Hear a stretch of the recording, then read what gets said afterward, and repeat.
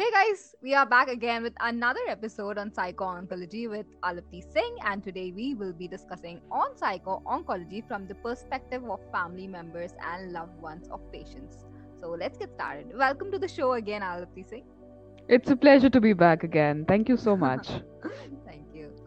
So, when a patient is diagnosed with cancer, family Mhm, members does not let patients know about the condition. So, mhm. when do you think the patient should be informed about it? See, it's a very personal decision. Mm-hmm. And in the Indian scenarios, it's the family that comes to know first of the diagnosis than the patient. And it's actually the other way around abroad, if you see. Right. So, I mean, the patient, if they're not being letting to be known about their condition, it's debilitating for them in a lot of factors. So, it's better that we find a comfortable and a suitable situation and we break the news to them, because uh, even they themselves feel that they are deteriorating day by day, their health is deteriorating, and if they're not given the correct answer as to why their health is going down and down every single day, I think that creates more confusion and leads to a lot of depression and stress in a person's mind, which is breaking their resilience to fight against the disease actually. Mm-hmm. So sooner the better. So you break the news to them with the help of the doctor, or you, if you have access to a psychologist or a psycho-oncologist. So it's better to do that with the help of some people if you're not able to do it on your own. Do you think we need to keep certain things in mind before informing, or Yes, how is it? absolutely, absolutely, absolutely. If the patient is in a very vulnerable state at the moment of time, perhaps you want to delay breaking the news to them, say a couple of days or a couple of weeks. Or if the patient is say too strong and in denial of not Right. accepting to have had a very deadly disease, so Right. it's better to sometimes give them a more of a practical experience, and then play a little game like we used to do. We used to connect the dots. So Right. it's like, oh, tell them one thing today, connect it with something else tomorrow, and then Right. uh, give them a little bit of pace and a little bit of momentum, so they are moved towards that. Prepare them well. Or perhaps you could start showing them some very positive examples of people who have had this disease and have come out in remission. So you Right. could do that. So remission is basically a cancer free state after the treatment. So Okay. yeah, so you could show them that those examples. Or perhaps you could prepare them in a way where you have actually given them the mathematical equation, metaphorically saying, and they deduce the answer themselves. Right. So there are a lot of ways, and not everything would be suitable for everyone. So you have to really find out. Right. Right. Yeah. And since you are a near and loved one of the patient, so you know them better personality wise, so you know how things will get done. So if it's a male counterpart, who has to be told about their diagnosis, so they may come out as very brave, Right. and they may not be very accepting towards their diagnosis.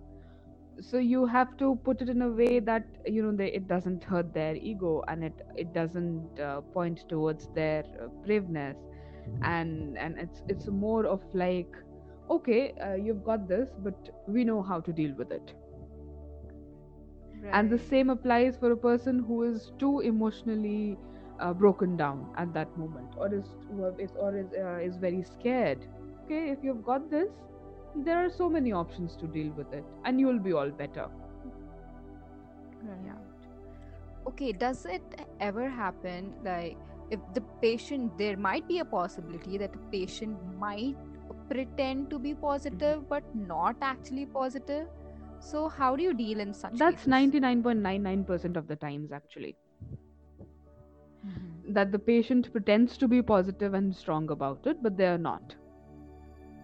So if a person is going through this kind of a phase and they come to a psycho-oncologist, it's very common for them to actually just say it out loud. They would just say that I'm being strong for my family, but I don't know how to deal with it. So then there are you use the same tools as you use in general psychology. So you Right. may use any psychotherapy technique. You may use cognitive behavioral therapy or REBT or mindfulness, or these days a lot of art based therapies are coming up. There's play therapy, there's Right. drama therapy, there's music therapy. So and of course you give them a good environment in which they feel free and able to talk about anything they want to. So what happens is, after a couple of sessions, or for some people it may take a longer time also, even if it's months. So you let them be comfortable with the fact that it's okay to not pretend to be strong all the time. So once they are, comfortable with this scenario, then it's okay to bring in their family. So you can actually ask that patient if they want to deal with their family on their own or they want your support. If they opt that yes, they can talk to their family. Also, in certain scenarios, there might be a oh my god, what if it gets relapsed? Yes. So that is what is commonly known as the fear of recurrence. So mostly fear of recurrence is dealt with cognitive behavioral therapy techniques. So if you go into the detail of CBT, you would know that it actually uh, points out at the point of the thought which has come automatically in your mind. So while the person has been in therapy, we definitely give them a lot of techniques to cope up with that automatic thought and the related or the allied emotions and physical implications to that. So, with recurrence, if the person has already been in therapy, they would have the techniques to cope up with those automatic thoughts.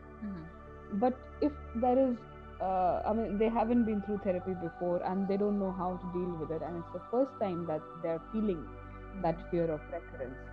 So, and because due to lack of technology as such, there is nothing that tells us if we would have cancer again or not Right. after being cured of it once. So it's a very common scenario, and in that, again, such techniques would be employed so that, first of all, they will be made to believe, made to have them see their reports all over again, made to see the scans, made to consult with the doctors so that they can be, assured of the fact that yes, they are absolutely cancer free now and there is a very less chance of cancer coming back. So you can show them the statistics.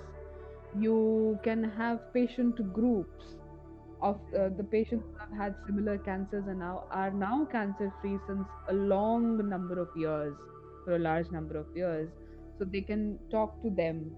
So it's actually more of confidence building and then giving them the techniques to control the automatic thought of fear when it comes to them.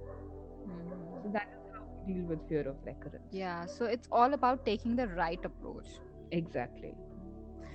So, how about family members detecting emotional problems in patients? Because every patient is different, and as we Hmm. discussed earlier, that there might be a possibility that patient might feel positive, and when he or she Hmm. is not positive, actually. Hmm. Hmm. So, So how do you every think? yeah. Yeah. So every person presents themselves differently. Mm-hmm. A person who is an introvert forever Mm-hmm. and has been diagnosed, so you would see them withdrawing from social gatherings, withdrawing from their family, cutting off from their children or parents or spouse, not opening up about things lately. So, but then these things would be normal for a person who was introvert before also. Right. Whereas a person who is an extrovert, or for example, a person who is, quite equivocal or quite, I mean, open about speaking about their feelings normally.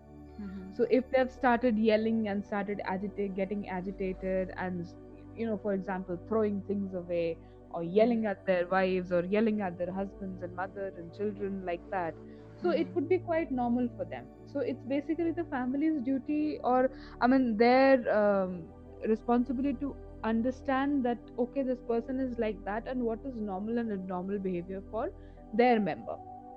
Right. So first is that. Second is, even if they know their person very well, there are Mm-hmm. definitely some cues that the family members can follow. Mm-hmm. Like I said, withdrawal, cutting off, being Right. secluded in a small space, Mm-hmm. not going to work regularly, or in some cases people might start smoking, people might start consuming alcohol more often than they used to, Mm-hmm. or they might suddenly get into a lot of uh, abnormal or weird for them activities. They might Mm-hmm. start driving rashly. So these are Right. some cues that you need to follow. Or a person might get very frustrated with Mm-hmm. everything around them, and a person might get too physical sometimes. So these are some cues which are mostly ignored, thinking that these will come normally with the cancer diagnosis. But Mm-hmm. these are some points. If these go to extreme limits, Mm-hmm. then that is the time the family should recognize that yes, this person needs some help. Right. So also, it is not just the cancer patients themselves going through all the distress. It is their Absolutely. spouse, their kids, family members, friends, Absolutely. all the close ones who are Absolutely. in this journey. So they Absolutely. too have unmet needs and high levels of distress. How does Absolutely. a psycho-oncologist consider these facets? So, psycho-oncology absolutely at different stages of treating the patients or helping the patients Mm-hmm. actually involve their family and children a lot. So, 50% of the times the sessions would be individual face to face with the patients, Right. and 50% of the times the sessions will be with the family members. Uh-huh. So, that gets covered automatically. Right. With dealing with the unmet need of the families, if required, if there is a queue from the family side, we may even talk to the family or meet with them and discuss about their needs and the distress they are going through without the presence of the patient also. Okay. Yeah. And with children comes a little more a difficult aspect, because most of the times families and the patient would not want the children to be involved in their diagnosis, Right. or letting them know, or involving them in the decision making. So if it's a very small kid, if it's an infant, so we Mm-hmm. can actually not do anything about it, because even the infant would not have the understanding of the severity of the problem. Right. Kids who are above 5 6 years of age, Mm-hmm. so it's better to gradually trickle them down into the situation Mm-hmm. and start building a lot of resilience in them. So All right. resilience can be built through uh, practical doings and telling them things in the normal world also. Hmm. For example, going to a toy store and not buying a toy every time. Right. You can just tell them that okay, if you like this, I would probably postpone buying it for your birthday, or buying it for Diwali, or buying it for New Year's. Right. So, and I mean, to have them learn the fact that every time they enter into the store, they would not be made to buy a toy, is also a part of inculcating resilience in a child. Right. So these such steps should be taken actually from the very beginning with the kid. But in such a case where the parent is a cancer diagnosed patient, we need Mm-hmm. to slowly, I mean, it should be one baby step at a time. Because see, Right. children are extremely, extremely, extremely observant. Mm-hmm. Absolutely. So if you think that they would not notice their parents' deteriorating health, Mm-hmm. you are wrong at that time. So they observe things very well, and they understand it very well that yes, something is wrong. So it's better to give them an answer as to what was wrong or what is wrong, rather than they having to blame themselves in the coming years for their parents' bad health. Right.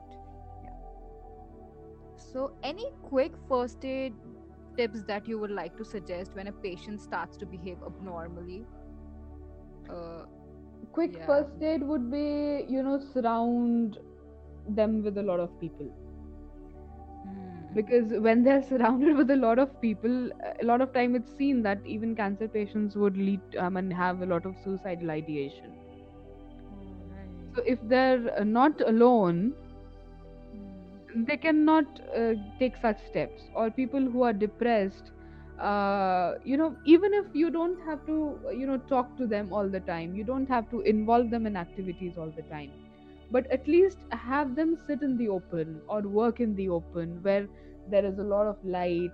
You can see them through all the angles of the house or of that place. So, the moment there is an abnormal behavior, someone or the other can notice and report it.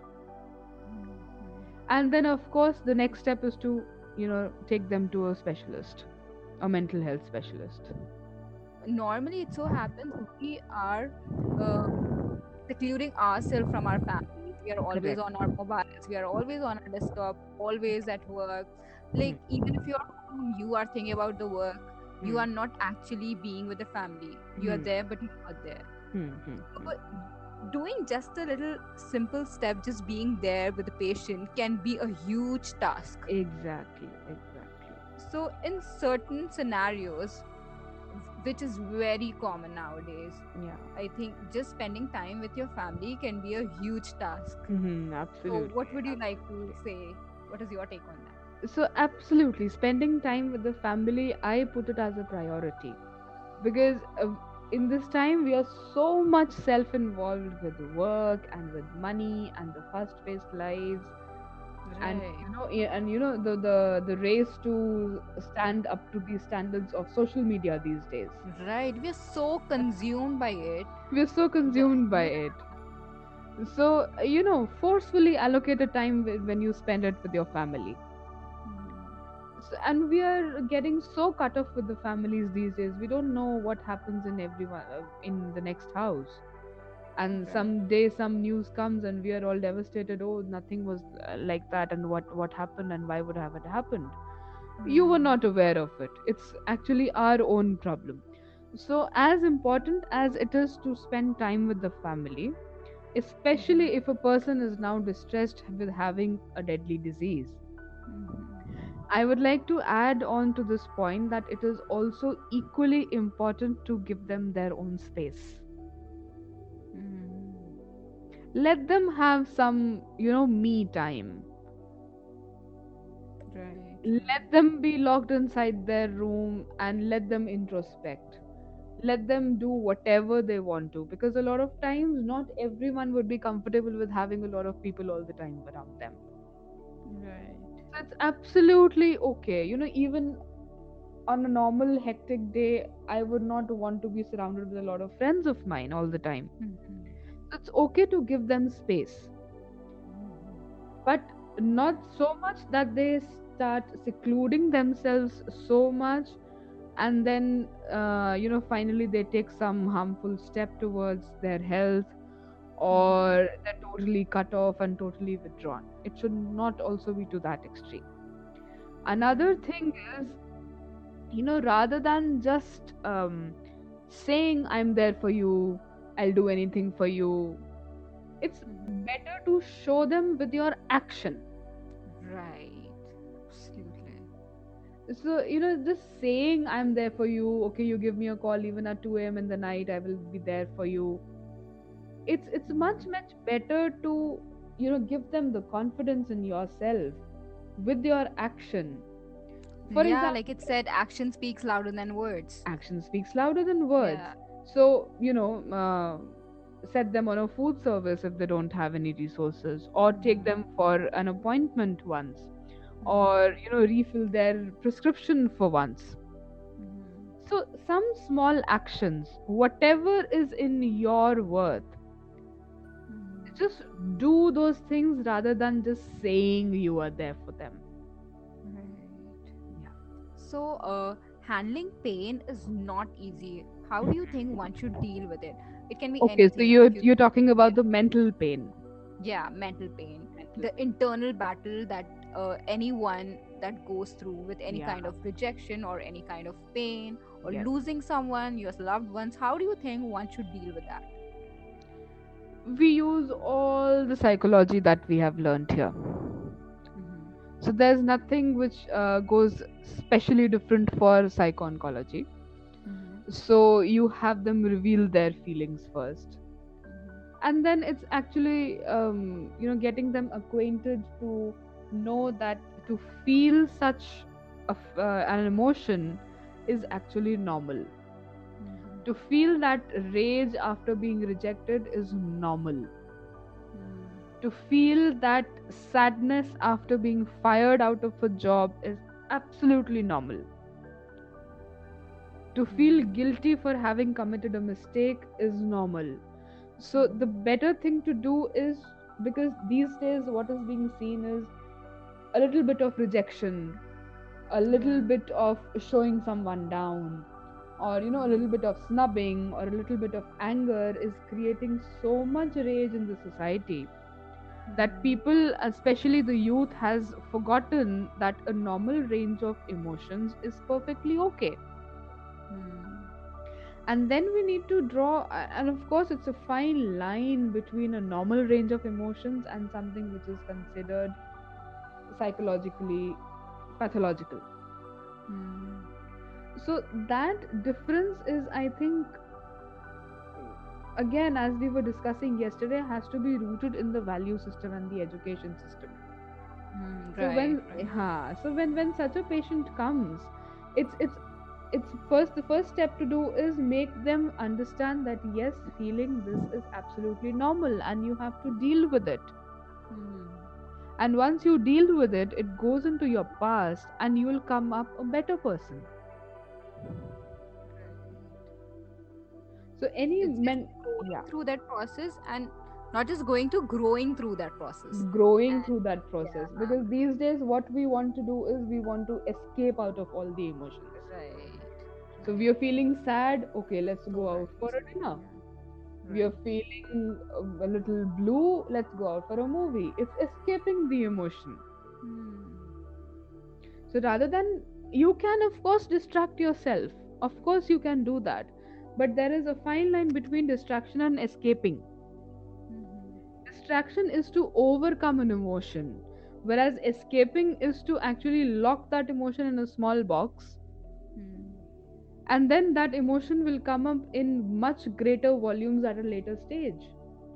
Yeah, So rather than absolutely. escaping, you actually go through, and as you rightly said, you actually grow through that emotion, Right, right. feel through it, Hmm. and just let that be in the past then. Because there are certain emotions which I don't know why it is ingrained in our minds that Hmm. if you cry or if you're sad, if you're not if feeling great, you just pretend that you're happy, and one cannot be happy all the time. We all are humans. Exactly. So this is ingrained from a very young age that you should pretend to be happy. Even if you're not happy, you should be happy. Exactly. You are blocking this from an early age. What do you Yep. have to say to all the parents or anybody out there who tell their kids it's okay, it's fine, it'll be all right, who does it take very seriously of whatever the emotions that child goes through? To the parents, I would actually, want to suggest them that please do not bring your kids the way you were brought up. Right. I mean, the way you were brought up has to be a guideline that, okay, I will not bring up my kids the way we were brought up. Mm. Because, the systems have changed, the times have changed, and the understanding of the societal so called norms have changed. Right.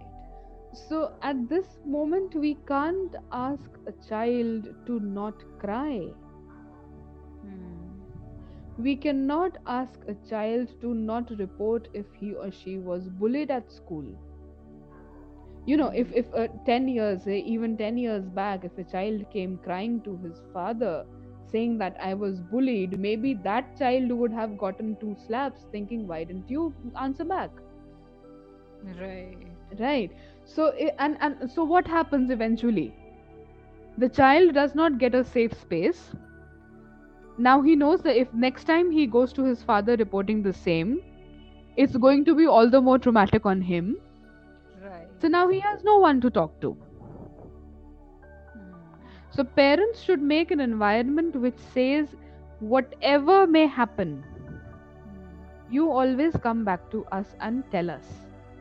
Hmm. Even if you have committed a murder, even if you have committed a sin to the highest of criminal limits, Hmm. you come back to us and tell us. We are there for you.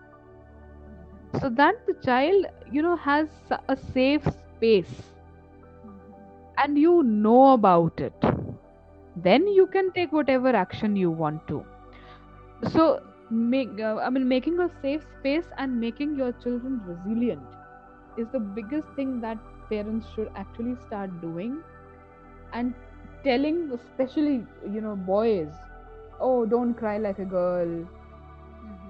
Why are you Right. walking like that? Why are you behaving like that? Or you are a boy, you should be beating up people. This is the Right. thing that should stop right away. Exactly. So, can you please elaborate here more on resilience? Let all our listeners know what resilience actually is.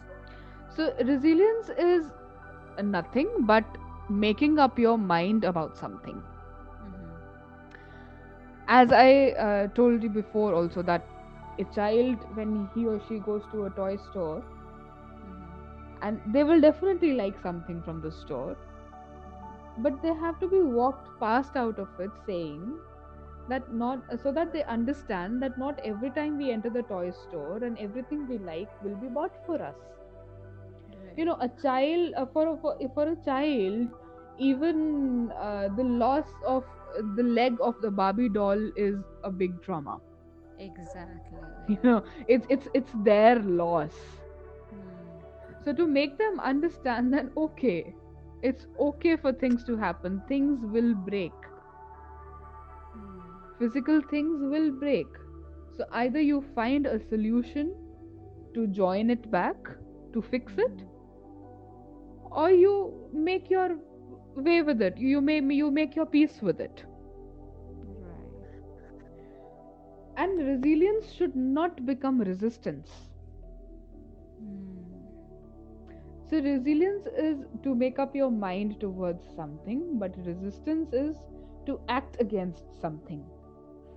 Hmm. Now that resistance could be towards any physical thing, it could be towards an emotion, it could be towards a person. With resistance, there's another fine line, because a lot of times what happens is when when the child is taught to be strong, Hmm. they would even kick off the normal emotions that they have. Right. Absolutely. Especially when they are seated with, you are a boy, you should not cry. Hmm. Yeah. So why is crying being tagged to being strong or being not strong, being soft? Right. It is just a normal flow of emotions. Let it out, it's perfectly fine to cry. So things like Exactly. that, I think, should come in the educational system, at our homes, in schools. And these things should be normalized. I These mean, things should be normalized. It's about time. right. And who is seeing that child in the closed room? Right. And eventually what's going to happen is he is going to be secluded in that closed room.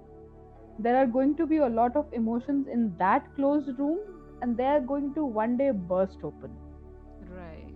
Right. which is going to destroy their entire family and destroy that child altogether mentally. It's going to have him question all the beliefs.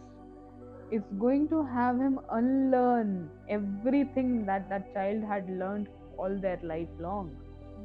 They Right. won't be able to move forward with that. Hmm.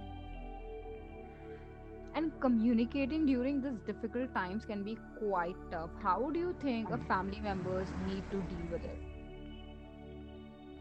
You know your person better, so you know how they communicate. For some people, if they start eating, they feel much comfortable, they will start talking. For someone, it would be, say, a comfortable family gathering. For someone, it would be just in their room with their spouse or with their parent and talking about that. Or people have their, everyone has their own person.